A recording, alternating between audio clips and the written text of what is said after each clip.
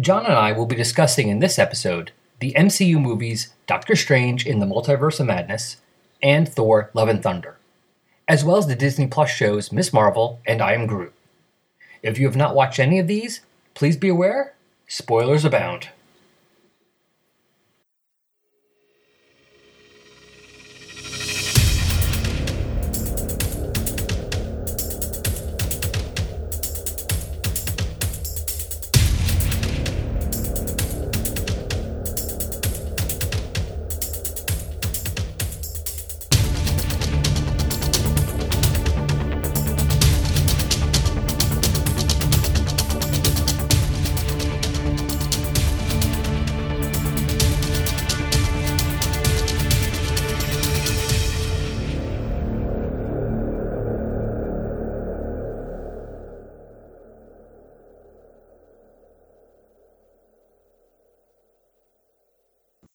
Hello, welcome back to Resurrections, an Adam Warlock and Thanos podcast. I'm your host, Al Sedano, and we are back with part 2 of our look back of the MCU shows and movies from, 2022 and maybe a little bit, all just 2022. We finished 2021 last time. And since I'm doing that again, that means John's back again. Hey, John, what's up? I am back doing my first podcast of the new year. Yeah, same here. Woohoo! Yay! New year, new podcasts. Well, right? New episodes at least. Not starting a new podcast, although I've thought about it. Who hasn't? It's like, yeah, that's all I need. Another addiction on my back. Thank you. Yeah, it's kind of hard to stop thinking of new podcast ideas. You know, they just keep percolating in my brain, and I know that as soon as I start doing them, they might actually stop percolating in my brain, and I'll lose the creative energies. But as long as I don't start them, then they are really good ideas that I can still do in the future. Schrodinger's podcast? Yes, exactly. I'd like to do some of them. Yeah, I would. And, life has been a bit hectic the last few months, but I've moved across country. I'm in a new state, new home, new life. So, we'll see what the schedules and lifestyles allow. And there may be more podcasting, but there's still Superman and Adam Warlock and MCU. Yeah, which we're doing now. Yay. And for the second one, will be coming this year.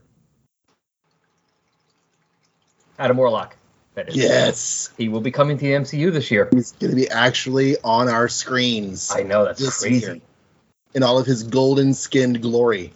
Do you think he's going to be wearing his just red underwear and nothing else that he was doing in those first issues? I don't know. I think they got it covered pretty well in the prequel. Isn't Rocky Horror a prequel?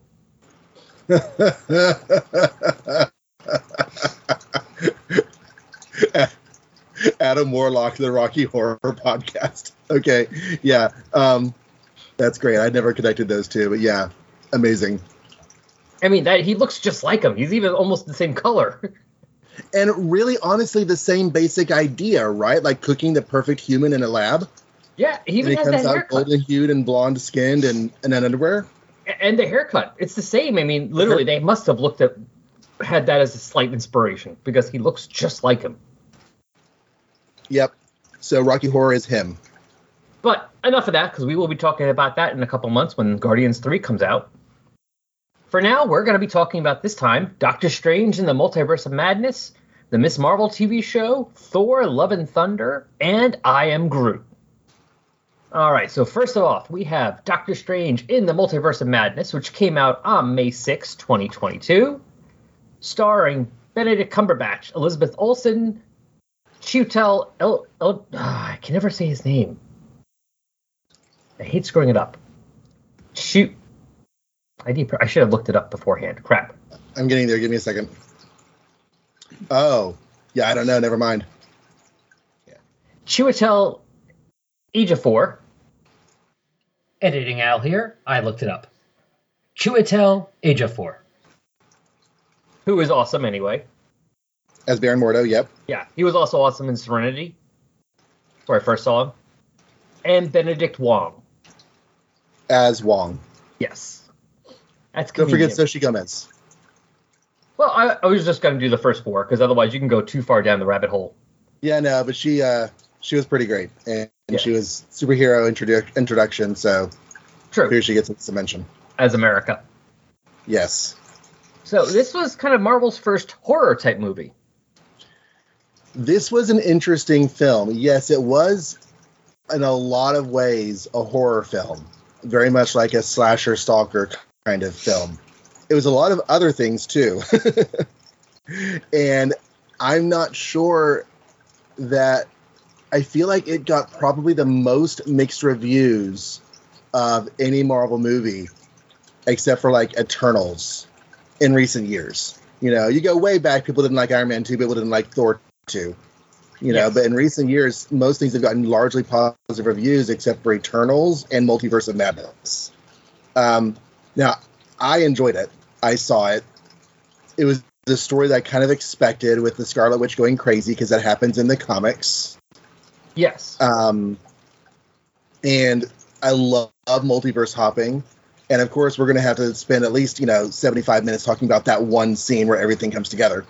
All the, multiverses. But yeah, I rather enjoyed this. I can talk about my qualms in a minute. What was your overall impression? Overall, I did enjoy this movie too. And yes, we knew Wanda was going to go a little crazy after, based on what we knew they were doing a bit, and also what happened in WandaVision. But I'm also kind of viewing this as as long as she's not dead and coming back, as her low point, and afterwards it's Wanda on the way back up heroically. This was it for her. There should be no more. If they bring her back, there should be no more evil Wanda. Right. Yeah. Because in the comics, this got that out of her system. This storyline purged her of that, and she came back and she's been the Scarlet Witch doing Avengery things. Yeah. So, as long as that's what they do, if they bring her back, and I hope they do, because I'd rather have her come back instead of have this being her end. Mm-hmm. Yeah, that was one of the things that was most disappointing, is that, obviously there's no body, so they can, write their way out of it. But it did very much leave the impression that she was dead at the end of the film. And I didn't want that to be the character's end. I was excited at the end of WandaVision when it was evident they were going this direction. But I didn't want this to be the end of the character, It seems like a bad end, like a Dark Phoenix, Jean Grey's dead kind of thing. Now, no one really wants Jean Grey to die at the end of that. Yeah. Now, it's possible. They could change their minds and decide, okay, let's leave her dead. But I'm kind of going with the impression that they didn't want to, because otherwise they would have let the Vision be dead at the end of WandaVision instead of being able to come back with another body. If they're bringing him back, that means they're going to bring her back. Because obviously they're not done with the story of the two of them yet. I'm just wondering if maybe they're planning on doing something with the two of them separately before they do them together again, which is fine. Let them have their own things before their story doesn't have to be just together always. Right. But yeah, I like the idea that if they are bringing back Vision, it seems to imply that we're going to see more of Wanda as well. Yeah. That's at least what was implied at the end of WandaVision. So, we haven't seen him yet, so we don't know. But, they've also done some secret casting or, surprises, so we don't know what, if anything, he's coming back in. And it all depends on actors. He decides not to come back to the MCU, then maybe they'll be like, all right, never mind, we're good. The placement of this film is interesting because it covers thematic and conceptual plot concept and characters. There's overlap with this and Spider-Man No Way Home, but neither film really acknowledges the other. And I had heard that Multiverse of Madness was actually supposed to come out before Spider-Man. Oh, really?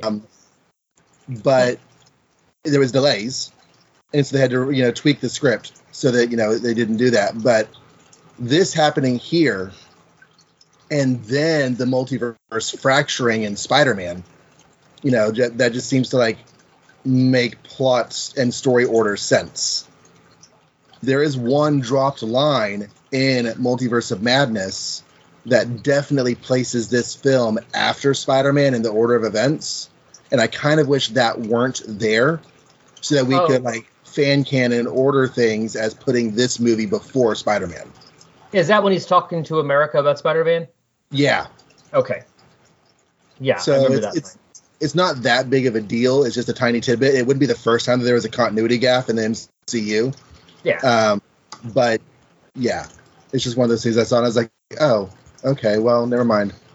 But Doctor Strange in this, and they seem to be following up on the What If animated with the evil Doctor Strange. Yeah. Who I hadn't realized was supposed to be Nightmare. And they were going to do a more flat-out Nightmare interpretation in this film, and then they decided to go with the evil Doctor Strange instead. There's also the Captain Carter character, which, as far as I know, is not the exact same Captain Carter as the What If, but a version of her. A version of her. That was really cool to see. I mean, shoot, Haley Atwell can do anything in Marvel, and it will make me happy. And it's also fun to be able to see her in something now where it's not just her in the old makeup because she has to be 90-something years old. Right. Yeah, but it was kind of cool using the What If to like introduce us to the character, so they didn't have to do a whole, this is who this character is. Yeah. And also, it's kind of fun to continue the way they use the multiverse to continue his rivalry with Mordo without actually having Mordo in, the sick. I was going to say 616, but it's not actually the 616. But you know what I mean. The MCU Mordo in the movie, he's not really in it, but there's still Mordo. Right. I hadn't thought about that. It's not actually our Mordo. It's different Mordo. Yeah, it's that alternate universe Mordo. And we also had Reed Richards. Okay, so let's get to the Nexus hub of geekery capital of the world here with the Illuminati scene. And yeah, John Krasinski walking out on stage as Reed Richards, who is a perfect casting, had already been one of the leading fan castings, and he's right there as Reed Richards. And everybody, I think, and their dog wants him to be Reed Richards in the actual Fantastic Four film, but who knows if they're going to actually do that or not. Yeah. That was very cool. And, of course, Patrick Stewart coming back as Professor X. I cried. Not like full-on tears, but like I was so excited, I got a little bit choked up. I was like, oh my gosh. Yeah. And the fun thing about that is we get to see him again, because who knows if he'll be back at any other time. But it's not the Professor X from the X-Men movies. Right, because Professor X in the X-Men universe died in Logan. But yeah, this was Patrick Stewart as Xavier. It was official X-Men inclusion in the Marvel Cinematic Universe. We had Fantastic Four inclusion in the Marvel Cinematic Universe. The effects and the look of the Mr. Fantastic stretchy bendy stuff was completely on point. Yeah, and we actually have introduction of the Inhumans that's not being denied by the MCU or ignored. And keeping the casting. So Anson Mount, who has spent the last couple of years being the most perfect Captain Pike ever over in Star Trek, is back again as what's his Inhuman name? Blackar Boltagon or something? Yeah. But Black Bolt, and he's in the costume with the little forky thing on his head, and he's not talking because, of course, he's Black Bolt. But Inhumans as a TV show was, I don't know. To me, it was fine. Wasn't any worse than some of Agents of S.H.I.E.L.D., which is also pretty fine, especially after you get past the first half of the first season. Yes. But I enjoyed Inhumans for what it was, and I finished it, and I was like, this is obviously low budget and done off in the corner of things, but it left me wanting to see more of those characters continue their story. Knowing that they wouldn't was disappointing. But seeing that same casting brought into the MCU we're not going to talk about the previous series, but these are the same characters continuing their lives kind of way, would not make me sad. Yeah, no, I'm fine with that. And I almost forgot until I was scrolling down with the cast. I forgot about somebody who was in there who made me very happy because I wanted them in the MCU earlier as a different character, but someone else got the role. Because I wanted this person to play Captain Marvel originally. Because my original thought was, and this was, of course, before the Captain Marvel movie came out, but I mean, like, I didn't know who, what's her name? Brie Larson. Brie Larson. I don't know who Brie Larson was. I'm looking at Elizabeth Olsen. I almost said Elizabeth Olsen. I'm like, she's not Captain Marvel. But we did have a Captain Marvel in that multiverse scene. Yes. But I'm talking about, Brie Larson's Captain Marvel. I wanted this person to play Captain Marvel because I figured, well, they would be, if we're losing soon, Steve Rogers and I thought maybe Thor and Iron Man, who are the big characters? Doctor Strange and Black Panther. Because at the time, this is before his tragic death. And so I wanted Charlize Theron to play Captain Marvel because I'm like, she would not fade into the background with those other two actors. But they got her as Clea. Yes. Yeah. I'm like, oh, this is going to be awesome. That was a pretty fantastic bit of fan geekery at the end. And when they've been doing this more with the Phase 3 and Phase 4 stuff, putting a cameo of the next new character at the end of the film, usually in the end credits sequence. And it's like, you went through all of the trouble of casting and paying somebody to play this role for 30 seconds. So you better sure as hell bring them back in another film. Like Star Fox and Pip from Eternals.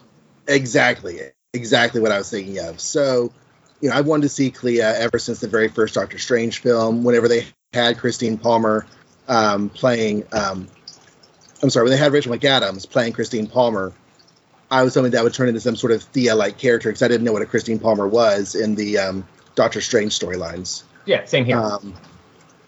But yeah, seeing Clea butting around Doctor Strange will be great. But I do want to rewind because we cannot pass over Lashana Lynch as Captain Marvel because she was in the Captain Marvel film as Photon, as what's her civilian name? Monica Rambeau. Okay, I forgot to look her up. So that is the same one from WandaVision, right? Yes. Okay, good. I just want to make sure that she was in Captain Marvel. She was no. The woman in WandaVision was this character's daughter. Oh, this is the one who was Carol's. Well, we'll say friend, depending on your headcanon. You can say friend. Well, I mean, if we're just going by what is actually shown. Very close friend, yes. Yes. Very, very, very close. Very close friend and pilot and roommate and bunkmate. And whatever else. Yeah. Yeah. But yeah. Okay, sorry. I mixed. Yeah. So that's Monica's mom. Earlier. She played Monica Rambeau's mom. So she played Maria Rambeau. And she was here as Captain Marvel in this film, which just gives a nod linking the Monica Rambeau Captain Marvel characters. And she was in the green Kree suit instead of the red and blue. And it was just really, really cool. But yeah, no, I enjoyed this. I am looking forward to the next one, definitely. Yeah, my only qualm with this film was the disposal of Wanda's character at the end. I didn't want that to be so... it's not definitive because, like I said, they didn't show a body. But it's going to depend on what happens in the future. Right. If this is her low point and she comes back better, then that's one thing. If this is her end, that's another, then you're going to look at it differently. It's all going to depend on what happens in the future. We can't go on without leaving, without at least talking about Xochitl Gomez as America Chavez. I have read almost nothing of this character because modern Marvel is not a pool I dip into very often. Yeah, I've read a little with her. I read her initial introduction in the Vengeance miniseries, where she was going by Miss America. Right. And they also had a character named Ultimate Nullifier. They were part of the new Team Brigade, I think they were part of. Oh, The new Teen Brigade? Okay. I can That one dig was that. pretty quickly. But yeah, so I don't really know her comics version, but she was a solid performance in the film. Was immediately likable as a character, believable, and I would like to see more of her. No idea if or when that's going to happen. I'm assuming we will, considering her multiverse powers, and they're doing a whole multiverse. It makes sense. We're going to see more of her coming up. And since the MCU is a bit shy on Hispanic representation right now, we could use more America. Yeah. And it would be good. Yeah, but I was going to say it just makes sense that they're going to use her because of the powers. Therefore, they should, they're going to be using more of her. I'm assuming that's why they introduced her. She's going to make sense for everything coming up. Yeah, she could actually end up being the key to things. Yeah. She could actually end up being a key player. Yeah, but since phases 4, 5, and 6 are all the multiverse saga, having her as a multiverse hopper makes sense. I don't know where we'll see her in the future, but at the very least, I am expecting to see her in one or not both of the upcoming Avengers movies. Mm-hmm.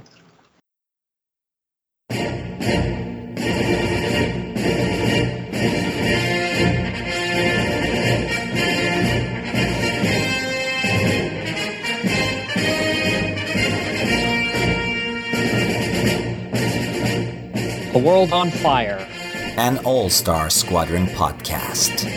Join your hosts, Billy D.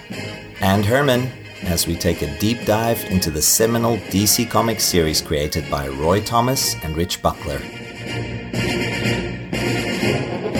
We'll be covering the series issue by issue, spotlighting our favorite characters, and talking about the historical tie-ins as well.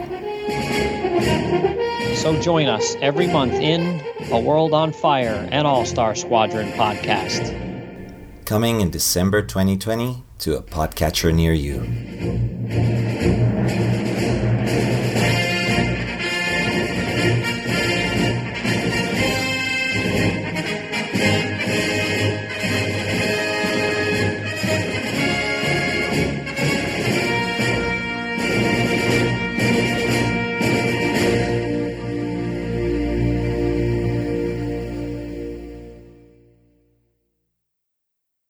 All right, so that was Doctor Strange. Let's see what we have next. Oh, yes. Miss Marvel, 6-episode show on Disney Plus, which started June 8th. Starring Aman Vellini, Matt Lintz, Zenobia Shroff, and Yasmine Fletcher, among others. I have read some of this comic. This was one of those probably unexpected breakout hit comics that just took the fandom by storm when it started. Oh yeah, no, and G. Willow Wilson was crafting something new. All props to her for that. What's that? All props to G. Willow. I was gonna say G. Willow Wilson did an amazing job, just by doing no stunt things, nothing but good storytelling, basically, and made this character hugely popular. Right. And in 2012, which I believe is when it started, because it was part of the all new, all different Marvel Now, I think in 2012. So. I remember in 2011 still having arguments with people about, racism against brown people still 10 plus years after 9/11. And like how that's a problem that needs to be addressed, needs to be, we need to get past this. So she comes along in 2012 and highlights Muslim culture, Muslim character, family issues in a very normalized, human, everyday kind of way, in a way that it's just not been done before in comics with any sort of regularity. Maybe a person here and a person there, like the Sinbad character in Superman back in 1991. Yes. Aside from the name of the character being very stereotypical and not great, there were some efforts in that storyline to present a normalized, Muslim family. So it's not like it's never been done, but as it's not ongoing, it wasn't often done. Right. And it was done well. The character was likable. It broke out. And then you cast a completely new face, but someone extremely capable, especially for her age, because child actors, you never know if a teen actor is going to be as good as they, Yeah. as you want them to be.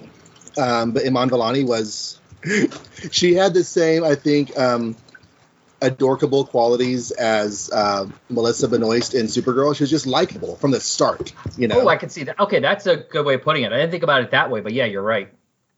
And yeah, they changed the power set a bit. I was not bothered by that. I think that doing digital powers around her body rather than it constantly distorting her body was probably a money-saving choice and just a practicality choice. Especially for a TV show where Right. you're doing that a lot more as opposed to a movie where you can get them all done in like a bunch of scenes. I mean, think about shows like Legends of Tomorrow, where half the time they don't use their powers. Mm-hmm. Because you can't, you have so much budget for the whole season, you can't blow it all in one episode. Or if you do, well, then you got to make sure the next dozen episodes, they don't do anything like that. As opposed to a movie where you're just doing all the one, it's like, okay, we're going to do this, this, and this. Okay, we're good. So I can see And that. tying the character's history into Muslim, Pakistani history and like cultural crises that have happened with that, it reminded me actually of Watchmen, the HBO TV show. Did you see Yes. Watchmen a couple years ago? Yep, I know exactly. I know what you mean. I agree with you on there. Yeah. When they tied that history into the massacre in Oklahoma, it's just an element of history that a lot of people who aren't from that culture don't know the first thing about, have never heard of it before. And here we are sitting in our America, we've got our own, a civil war and all this other stuff, but we don't know anything about the partition and the splitting up of those nations. We don't know anything about that. So, using that in the storyline in a way that was accessible and informative and emotionally important for the characters, I liked. I know some people who tuned all that out as they were watching, and I'm like, I don't understand that. But, I guess to each his own. Yeah. I was fine with the change because, they still kept her. They didn't change her character. Mm-hmm. And the powers were still able to mimic more or less what she actually did. So they were able to mostly do her powers. And like I said, they kept her as the same character, which I think was the more important thing about that. I will say somewhere around episode 2 or 3, it felt like it got a little slow and then it picked back up again. Like it got somewhere a little bit slow in the middle. And then once she went to visit her grandmother in Pakistan, it picked right back up again. Yeah. Felt like, they started strong, got a little weaker, and then went back strong. Well, they've got to do like multiple, like there were several phases of that story because you're talking about her getting used to her powers, her being a high school kid who's now a superhero, and then her getting caught up in her family history in the partition, but also getting caught up in the cosmic, earth-shattering events. There were a lot of things going on in that story, and I feel like they gave time to different aspects of the story. Yeah. And it would make sense that some different viewers would associate more with different aspects of that story. Yeah, and that's fine. I'm just saying, for me, Yeah, for you, how it was the grandma in Pakistan stuff. Yeah, like the beginning was good. The first episode was good. It's been a while since I watched the show, but it was like I think it was 2 or 3 or both felt a little slower to me, and then we picked back up. Like, okay, we're getting, I felt like we were getting forward progression again. Mm-hmm. I was very intrigued, and I'm wondering if the words were used intentionally. When she finds out her origin from the other people came from that dimension, what's her name? Her sort of boyfriend's mom. And they talk about the clandestine, and I'm thinking, oh, are we picking up bits from Alan Davis's series, Clandestine? Right. So that was kind of cool, and like, oh, that's a neat way to change things up. They have to change things a bit, but they're also still using Marvel canon with it, even though it's not Ms. Marvel canon. And that's a sort of obscure aspect of Marvel's, continuity. Like, I think probably most people who weren't reading Marvel comics in the 90s might not know what a clandestine is, Oh, yeah, but true, but I prefer it's there. It's part of the universe, and they used it. Yeah, and I prefer them doing this than let's say some of the like the X-Men movies from the earlier 2000s where they would just give a character a name and that was it. It's like, oh, this is Psylocke. she's not going to behave anything like Psylocke, and where she's not going to, not going to have anything to do really, and we're probably going to kill her off screen. But Psylocke's there now, right? Aren't you happy? Mm-hmm. At least this way, it's like, okay, you're actually using it. Right. But they use something else in this too. Because she's not just part of Clandestine. There's something different in her genes, like a mutation. Yes, and I was just looking up in the trivia on it. In that last episode, when Bruno says mutation, they briefly play the theme music from the 90s X-Men cartoon. Yes. And, of course, if we're talking about the end, then we're talking about the ending thing that leads you into the Marvels movie, where she switches places with Carol Danvers. Right. Teasing the Marvels. The Marvels is coming out this year, right? Let me look that up real quick. Yeah, 2023. Oh my God, that's this year. That is this year. We have the Marvels, because Al and I were talking off air beforehand about what's coming out this next year, and it seemed like a short list, but I have to relook at it because, things change. Right. Oh yeah, expected July 28th.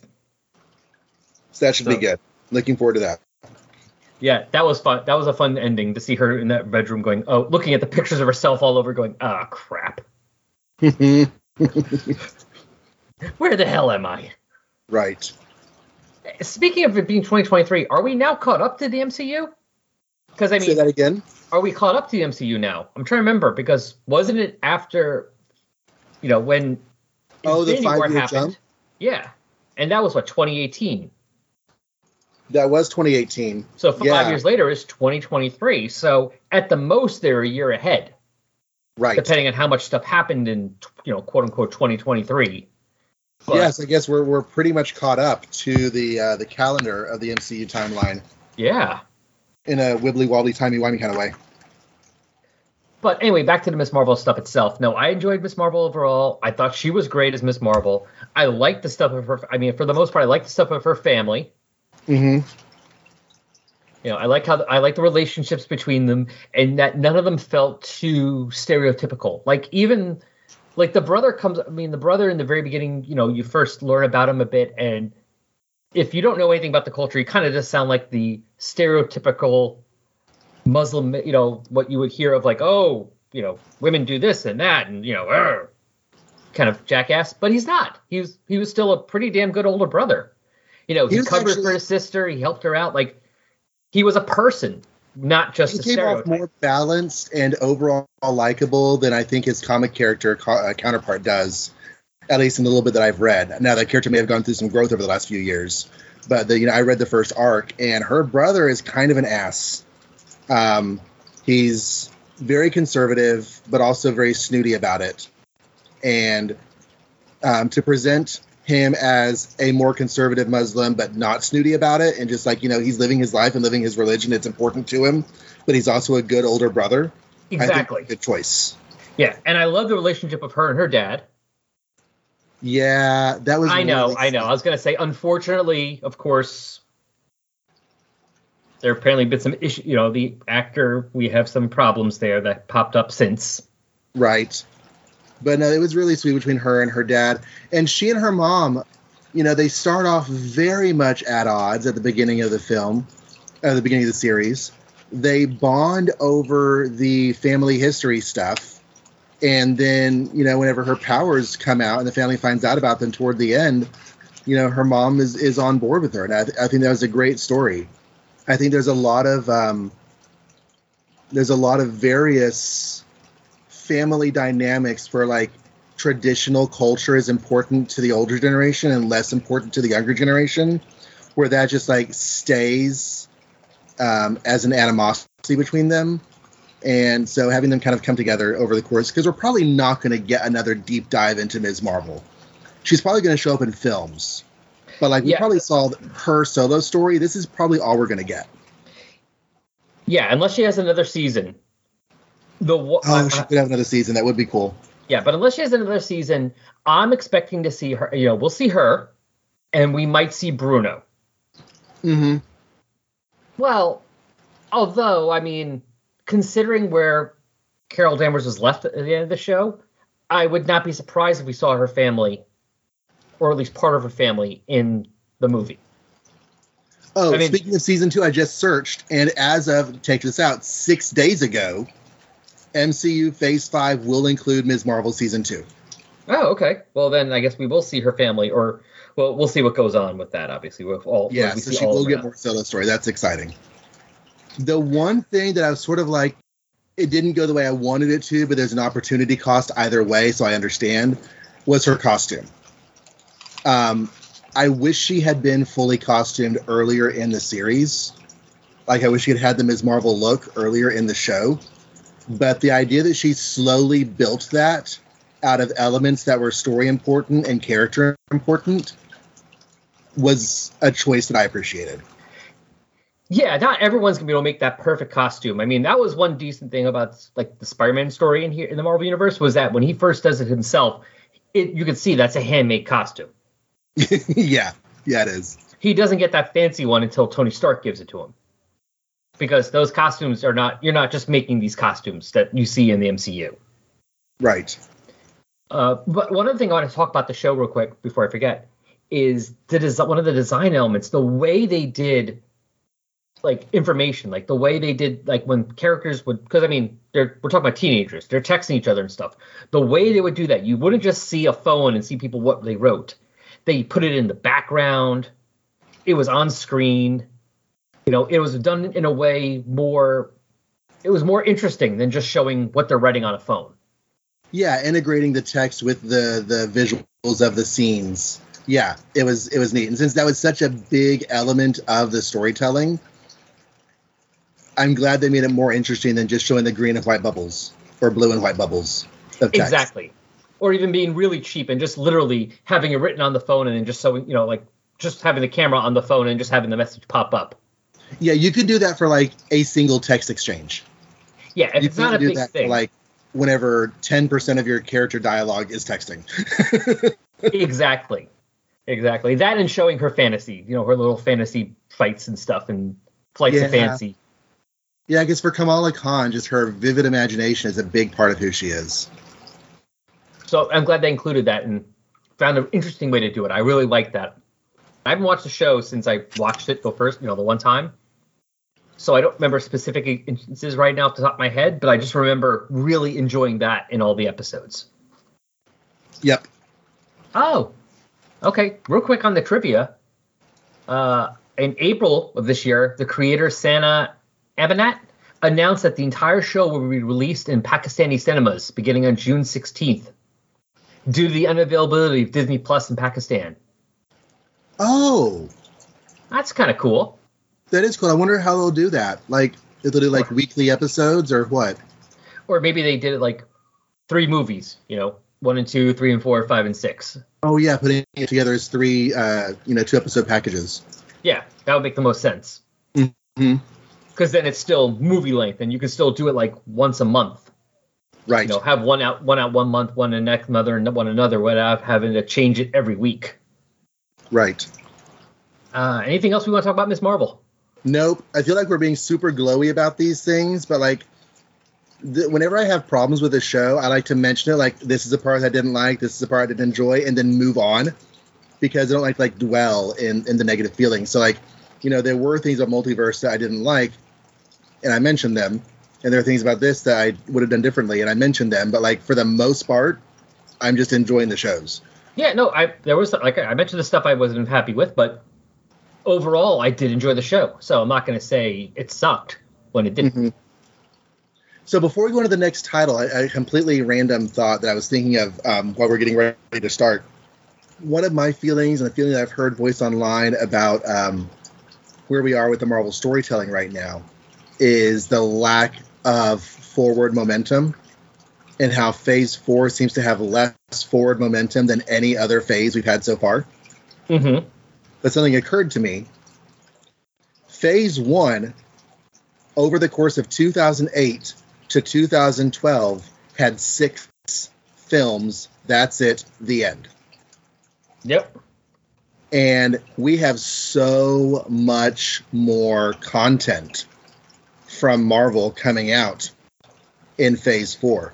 We are 2 years into Phase 4, and that's it. It started with WandaVision in early 2021, and we're at the end of 2022, and we have had so many titles. We've had to do over like a half dozen episodes, cramming a bunch of stuff into each episode.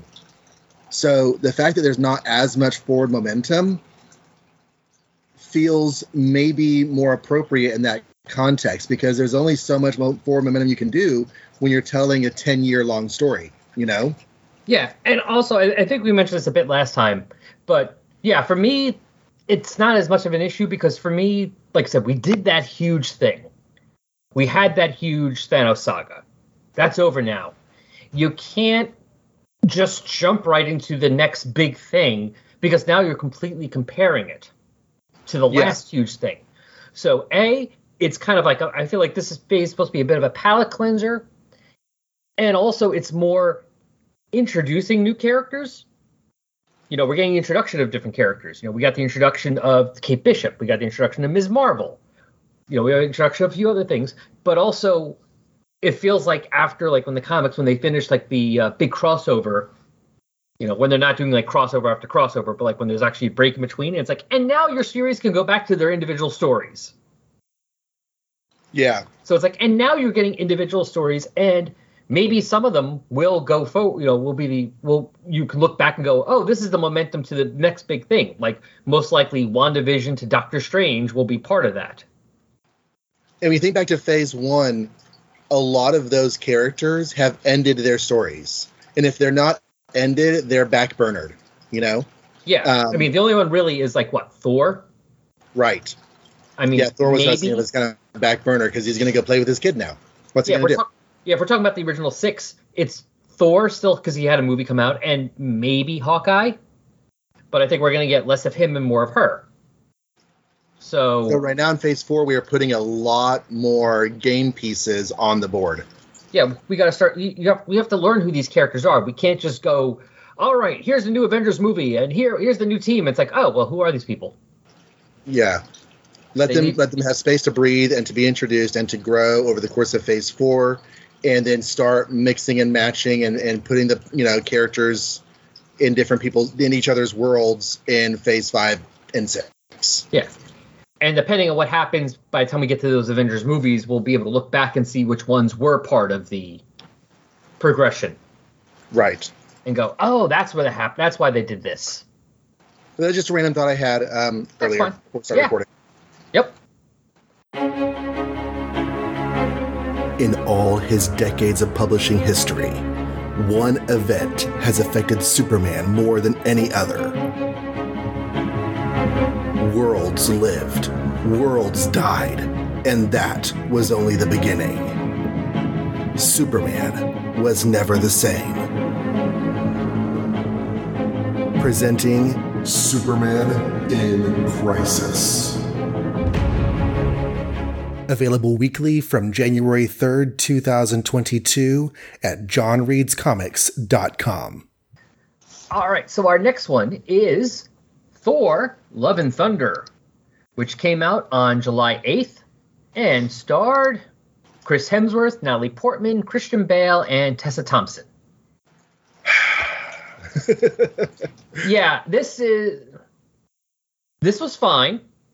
There was so much in this that I enjoyed, but there was a significantly larger spoonful of things that I was like, okay. It's not often that I'm sitting in a film wondering if I'm going to like the movie. There are usually I'll finish a movie with an overall positive feeling and then think about the storytelling choices and, you know, different aspects and different details that I you know, might have a problem with along the way. But this was one of those where the first half hour I found wearying and kind of grating and wasn't entirely sure I wanted to watch the rest of the movie. Yeah. I've not, for the most part, with some exceptions, but like for the most part, the tone of like some of the movies I've been fine with. But this one, I really thought, like, I liked the last Thor movie. I really liked the Ragnarok. You know, I thought the tone between the two was pretty good. This one, I feel like they went overboard on the humor and the joking, and there was a little too much of that for the type of movie it was supposed to be trying to do, and the type of villain we were trying to have. Mm-hmm. I'm not saying get rid of it all completely, but I think it did need to be pared back a bit. Yeah. I was of the impression coming out of Ragnarok that they had gone and I enjoyed the film. I liked the film, but conversations about that movie were happening around the same time the conversations about DC films were getting more intense. And so there was a lot of comparison between the tone of Thor Ragnarok and the tone of DC's films. And I think it's a bit unfair because Thor Ragnarok had a much more comedic bent than most of the MCU. But also everyone loved it for its comedic bent. I was kind of the opinion that it was fine, but I wish it had not been done with Thor.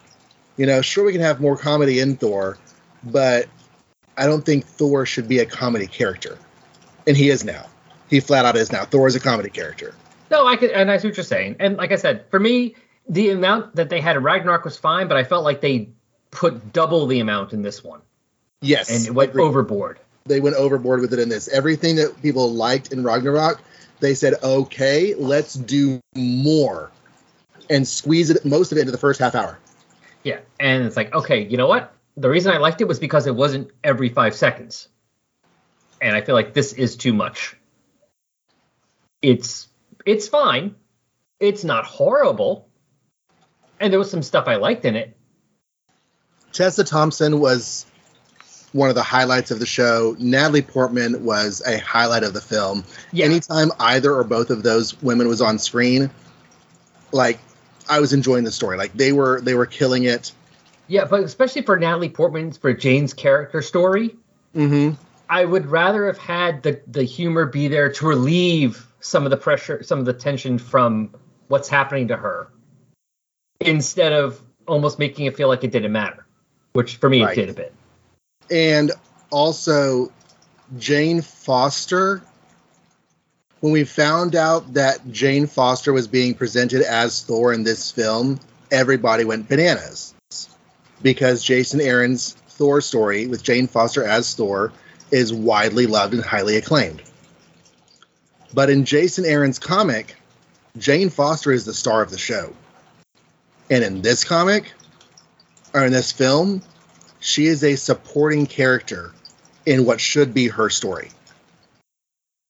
It is her story. The story is about her as Thor, but she's not presented as the lead. She's presented as a supporting character. Her story is being seen mostly through the eyes of Odinson. And that was an odd choice for me. I didn't really like that. I mean, I can see that. I mean, I think, since she was originally a supporting character in Thor, I think it made more sense for her starting this way if they're going to. Well, it all depends on how much they got her for as well. I mean, if Natalie Portman is just back for this one movie, then I can see them just making it as part of the next Thor movie as opposed to giving her her own. Yeah. I just think some of her major storytelling points weren't even on screen. We didn't see her become Thor. We saw Thor show up after the fact. Or Odinson show up after the fact. And just stuff like that where... It's almost like they were trying to make it a mystery, like it was in the comics, except the problem is in comics, we don't hear a voice. Right. So it really was not a mystery to anybody. And in comics, you can draw a character to look within a certain range. You can draw the character to look any way you want to, and it's going to be that character, as long as you get a couple of highlights of the design. Here, Natalie Portman is wearing Thor costume. Yeah. So there's no question what's going on here. Yeah, but it almost seems like they were trying to do that, but it's like, well, yeah, but then why didn't you change her voice or something? To make it a little more of a mystery, at least for the characters in the movie, even if it wasn't going to be a mystery for us. Mm-hmm. But, like I said, I liked Tessa Thompson. I liked the quest. I'm a fan of the God Killer character. I actually liked the way his story was presented in this. I thought it was effective. the connection between Thor and the Guardians, I'm sort of wondering now if either when they did that in Ragnarok, they weren't sure where they were going to go with it, or whatever they thought they were going to do at the end of that film, they changed their mind later. Because they could have not existed in this film. Yeah. You know, the opening act, restructure it, rewrite a little bit. But, like, for the overall story of this film, the Guardians don't matter. It's just in the opening parts of the film, he says goodbye to them. So I don't know exactly how that was intended to be shaped, but, you know, stuff happens. And storytelling ideas change and things are dynamic, and that's fine. I was expecting more out of that association than we got.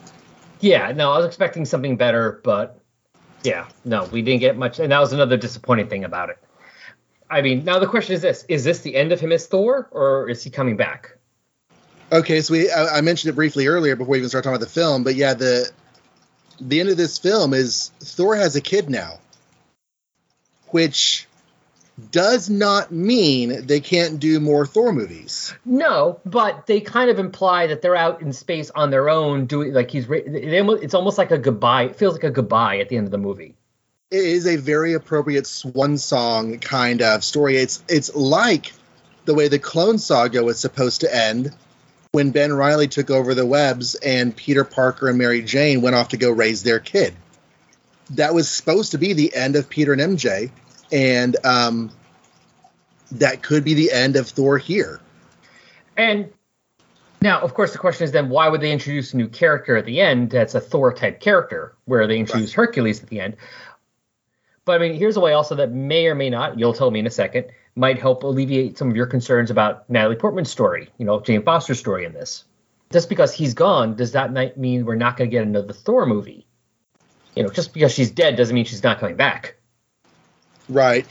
So, especially since in Marvel mythology, if you're a dead Asgardian, you just exist in another realm. You can still come back. They've done that. Was this the transfer movie? It's Thor. I mean, I know they're both Thor, but I'm going to, call her Jane just because it's easier to differentiate. Is this where Thor, the movie, the final Thor movie, guest starring Jane because the next movie is the Jane movie, where she's like a Valkyrie or something? Well, Valkyrie or Thor again, because they can still call it Thor. Okay, yeah, I don't know. I kind of felt like they were sending her off. I mean, if they want to continue the name Thor and have the Thor movies continue, they could do it with her, not him. Yes. That would make sense if, for what you said also would work, because it would make sense why she's the guest star in the fact that this is his final movie. So we're giving, make him the star because this is his last one. And then she's, she goes from guest star to star. Because, I mean, she has a relationship with other people in the movie, so you can still bring back Tessa Thompson as Valkyrie without it being weird. It's not like there's no reason for her to know them. Yeah. Yeah, you're right. She could definitely come back. I mean, for instance, you're not going to have, I mean, even though it's not exactly the same, but it's close enough, Ironheart is not going to have all of Iron Man's supporting cast. There's no reason. But you could still keep a lot of the people from the Thor supporting cast in a Thor movie with Jane as Thor, because she does have a relationship with most of them. Right. So yeah, I'm curious to see what the next announcement of a Thor-related film or series is going to be. It's curious. There's a lot of options. Nothing is really off the table. It does feel in a lot of ways like these characters have been sent off into the sunset, but not in a way that none of them couldn't be brought back and done more. Because it also could work if she's there, continue on the story of Hercules, because Hercules maybe can't find Thor because Thor's in the middle, out in space randomly. Who knows where he is? But hey, this other Thor, the blonde lady Thor, hey, she's on Earth. I know where that is. I can find her. Mm-hmm. And it also would work story-wise because, I mean, they did make Thor, especially more so if it became a bit more comedy, but and more so in this movie, but they did give Thor more of the Hercules personality, a bit more of Hercules' personality from the comics. Yes, kind of like how Iron Man was given Hawkeye's personality. Exactly. But if he's not going to be the star, if she is now, it would fit more with Hercules and her instead of Chris Hemsworth's Thor and Hercules. If Hercules is going to have that personality. Of course, we don't know yet because, he really didn't do much or say much, so we can't say, beyond say, yes, father. But, that would work for me. If the next Thor movie stars Natalie Portman. But that's all guessing. That's all guessing. We'll have to see what happens. I was looking to see if they've actually made an official announcement about Thor 5 yet. But as of December 9th, there has been no fifth Thor announcement. We'll have to wait and see. That's the thing for some of these sometimes. It's like reading a comic story where it's like part 1 of 6, and you're like, I can't believe they did this in part 1. It's like, well, yeah, but let's wait to see what happens in parts 2 to 6, because, depending on what the thing is, it might work out once the whole story is told. Yeah. Or not. What it's worth, or it might not. Chris Hemsworth thinks that the direction of the Thor films should be shifted. That he's like, the first 2 Thor films were tonally very similar. The next 2 Thor films were tonally very similar. And so another reinvention would be appropriate for Thor 5. And for him to come back, he would need to have something new and interesting to do with the character. Yeah. And maybe part of that new and interesting would be being the guest star. Yeah. Before we finish up, when we did our last episode and I put it up, put that episode out there and put it on Twitter, I put a poll on there asking other people who are, on Twitter what their favorite MCU movie and show was from 2021. Okay. So if you remember, the movies were Black Widow, Shang-Chi, Eternals, and Spider-Man No Way Home. Any guesses as to what the winner was of the poll for those 4? I would guess Spider-Man. That is correct. Spider-Man won with 66% of the vote. Did Shang-Chi get second? Yes, tied. Yes, that was a number 14, and then Black Widow Eternals tied with 10% of the vote. Gotcha. And then, so pretty wide gap between Spider-Man and number 2. Yeah. And then it was the TV shows, which was WandaVision, Falcon Winter Soldier, Loki, What If, and Hawkeye. Now, unfortunately for Twitter polls, you can only do 4 at once, so I had to split it up. So the first poll was for WandaVision, Falcon Winter Soldier, and Loki. Do you want to guess who won out of that? Out of WandaVision, Falcon Winter Soldier, and Loki? Yes. Loki. Nope. WandaVision? Correct. Yeah. Me too. Honestly, those 2 are very different kinds of good, but both very, very, very good. Yeah. And so then I did the winner. I took the winner of that one to put up against the last 3. The last 2 of What If and Hawkeye. So it's What If, Hawkeye, and WandaVision. I would imagine that WandaVision won again. No. Hawkeye won? Yes. Yeah. Hawkeye was solid.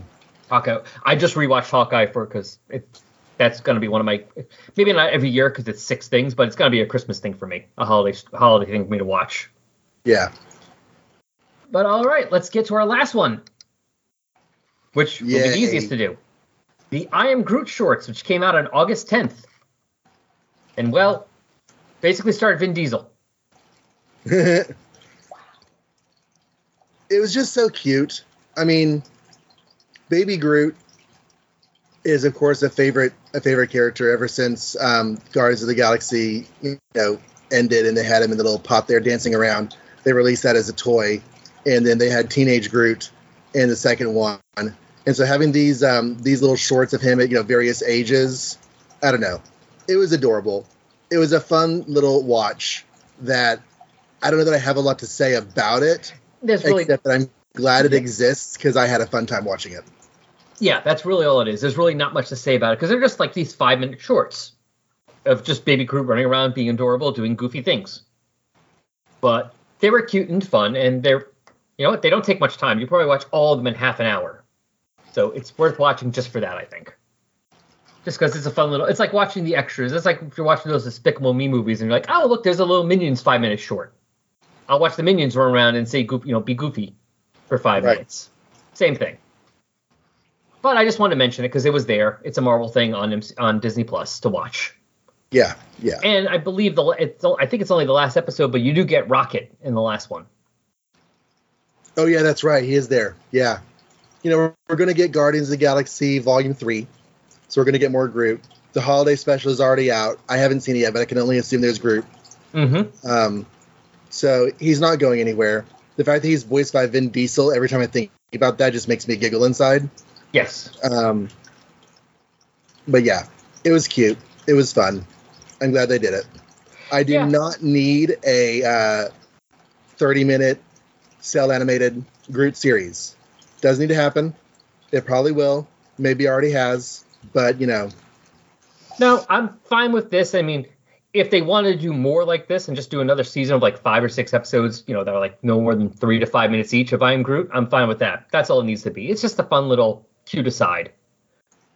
I'm mainly just mentioning it here because it's not really going to get mentioned anywhere else with MCU talk because it's not, you can kind of ignore it. Right. But it's a fun thing to watch. If you like Baby Groot, you'll be amused. It's time again to cover our feedback, and this time we are talking about feedback from episode 166, Outtakes 2022, where we covered some of the outtakes from the earlier part of 2022, featuring Chris Sheehan, Peter Rios, John M. Wilson, Sarah Sentry, and S.E. Fleenor. And the post for that episode on Facebook got likes and shares from A World on Fire, an All-Star Squadron podcast, Joe Sedano, Stop, Let's Team Up podcast, Magazines and Monsters, Jesse Starcher, and Robert Myers. On Twitter, the post got likes and retweets from Viet Huynh, Alan Sharp, David Finn, Capes and Lunatics Podcast Network, Chris Sheehan, Clifford Riley, Stephen or Else, Tim Price, the Podcrasher, The Daily Rios, JohnReadsComics.com, Chris Lydon, Glowing with Iridescent Rainbow Fire, and S.E. Fleenor. Now don't forget, you want to hear more from me? You can hear me pretty much every week on the LEGION Podcast. On that show, we talk about the late 80s, early 90s DC Comics sci-fi series Legion. That is the one with the acronym, hence the name, not Legion of Superheroes. And you can find that on the Legion of Substitute Podcasters feed. Links in the show notes. All right, so if you want to hear your name said here, or you have something to respond to what something John and I said in this episode, please let me know. And this is how you do it. First of all, you can send an email, resurrectionspodcast@yahoo.com. I will read it on the show. I would love to get an email from you. Yes, from you. You can like and share the post on Facebook. Just go into Facebook, type in Adam Warlock or Thanos in the search box, and it'll pop up. Like and share, or even comment to me on Twitter, @AdamThanosPod. And of course, there's the Tumblr page, resurrectionsadamwarlock.tumblr.com. Finally, this show is part of The Collective. The Collective was started by a few like-minded podcasters who wanted to network in the most traditional sense. It has become a repository for ideas, crossovers, and potential guest appearances, and you are going to hear a promo for one of the other Collective shows right now. Hi, I'm Pax. And I'm Abigail. Welcome to Ghost Spider Groupies, a podcast dedicated to Gwen Stacy of Earth 65, also known as Spider-Gwen and Ghost Spider, where we review her comics, discuss news, and give our opinions about all things Gwen 65. Right now, we are reading through Gwen's main solo series. Each week, we break down a new arc and discuss our and the listener's thoughts. Tune into each episode and come on this journey through the character's history with us, available wherever you listen to your podcasts. All right, I think that's it for this time. That's all the Marvel stuff for today? Yes, it is. We've got through it all. All right. Before you go, John, tell people where to go now, because they want to hear more from you, because I know they do. They should go over to my Twitter feed, John Reads Comics on Twitter, or to my website, johnreadscomics.com, and check out one of my podcasts. I have a whole bunch of podcastery out there. Currently, Superman in Crisis is my podcast that's going on, where I am going through every issue of Crisis on Infinite Earths and every Superman comic book that's published alongside them. Here at the end of December of 2022, I have finished Crisis on Infinite Earths, because that came out in December of 1985. And then there's still 6 more months of Superman comics before he gets rebooted. So for the next 6 months of 2023, I'll be going through the 6 months of Superman comics that came out in the first half of 1986, wrapping up with Whatever Happened to the Man of Tomorrow in June. So that is happening over at John Reads Comics. There is no H anywhere in any of that. I also just feel like bragging because I've hit another end of year. I got to, I've been reading every Superman comic book ever, and I got to the 30 years ago mark. So I read every Superman comic that's older than 30 years. And since we just finished 2022, I have just finished 1992 in my Superman read-through. I've now read every Superman comic from 1938 to 1992. So 1992. Not much happened to Superman that year, right? Nope, not a whole lot. Yes, where I am right now, he is dead. His body has just been stolen from under his tomb, his statue by Cadmus. And Supergirl, on behalf of Lex Luthor, is looking into the mystery of where his body went. And yes, it's I have not yet gotten to where the Superman comics got canceled for 3 months, but that'll be happening soon. There's only 3 more chapters of Funeral for a Friend ahead of me. Woo! Yeah. Oh, good stuff. All right, well, that's for John His People. Go to the show notes. There'll be links. Click on them. Listen. All right, yes, do so. But that's it for this time. We'll be back in 2 weeks, more or less. All right. All right. Bye. Thanks for listening.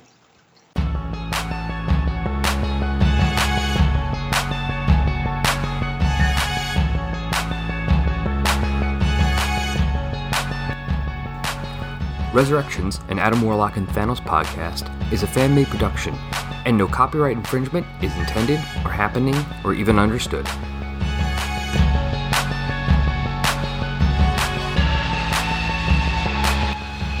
The opening music for this podcast is Intro Pompeii by Lino Rise, and the closing music is Dark and Dramatic by DJ Puzzle. Both are licensed by the Creative Commons license. You can find Lino Rise at free-intro-music.com and DJ Puzzle at peaceloveproductions.com. Links to both can be found on the Tumblr page.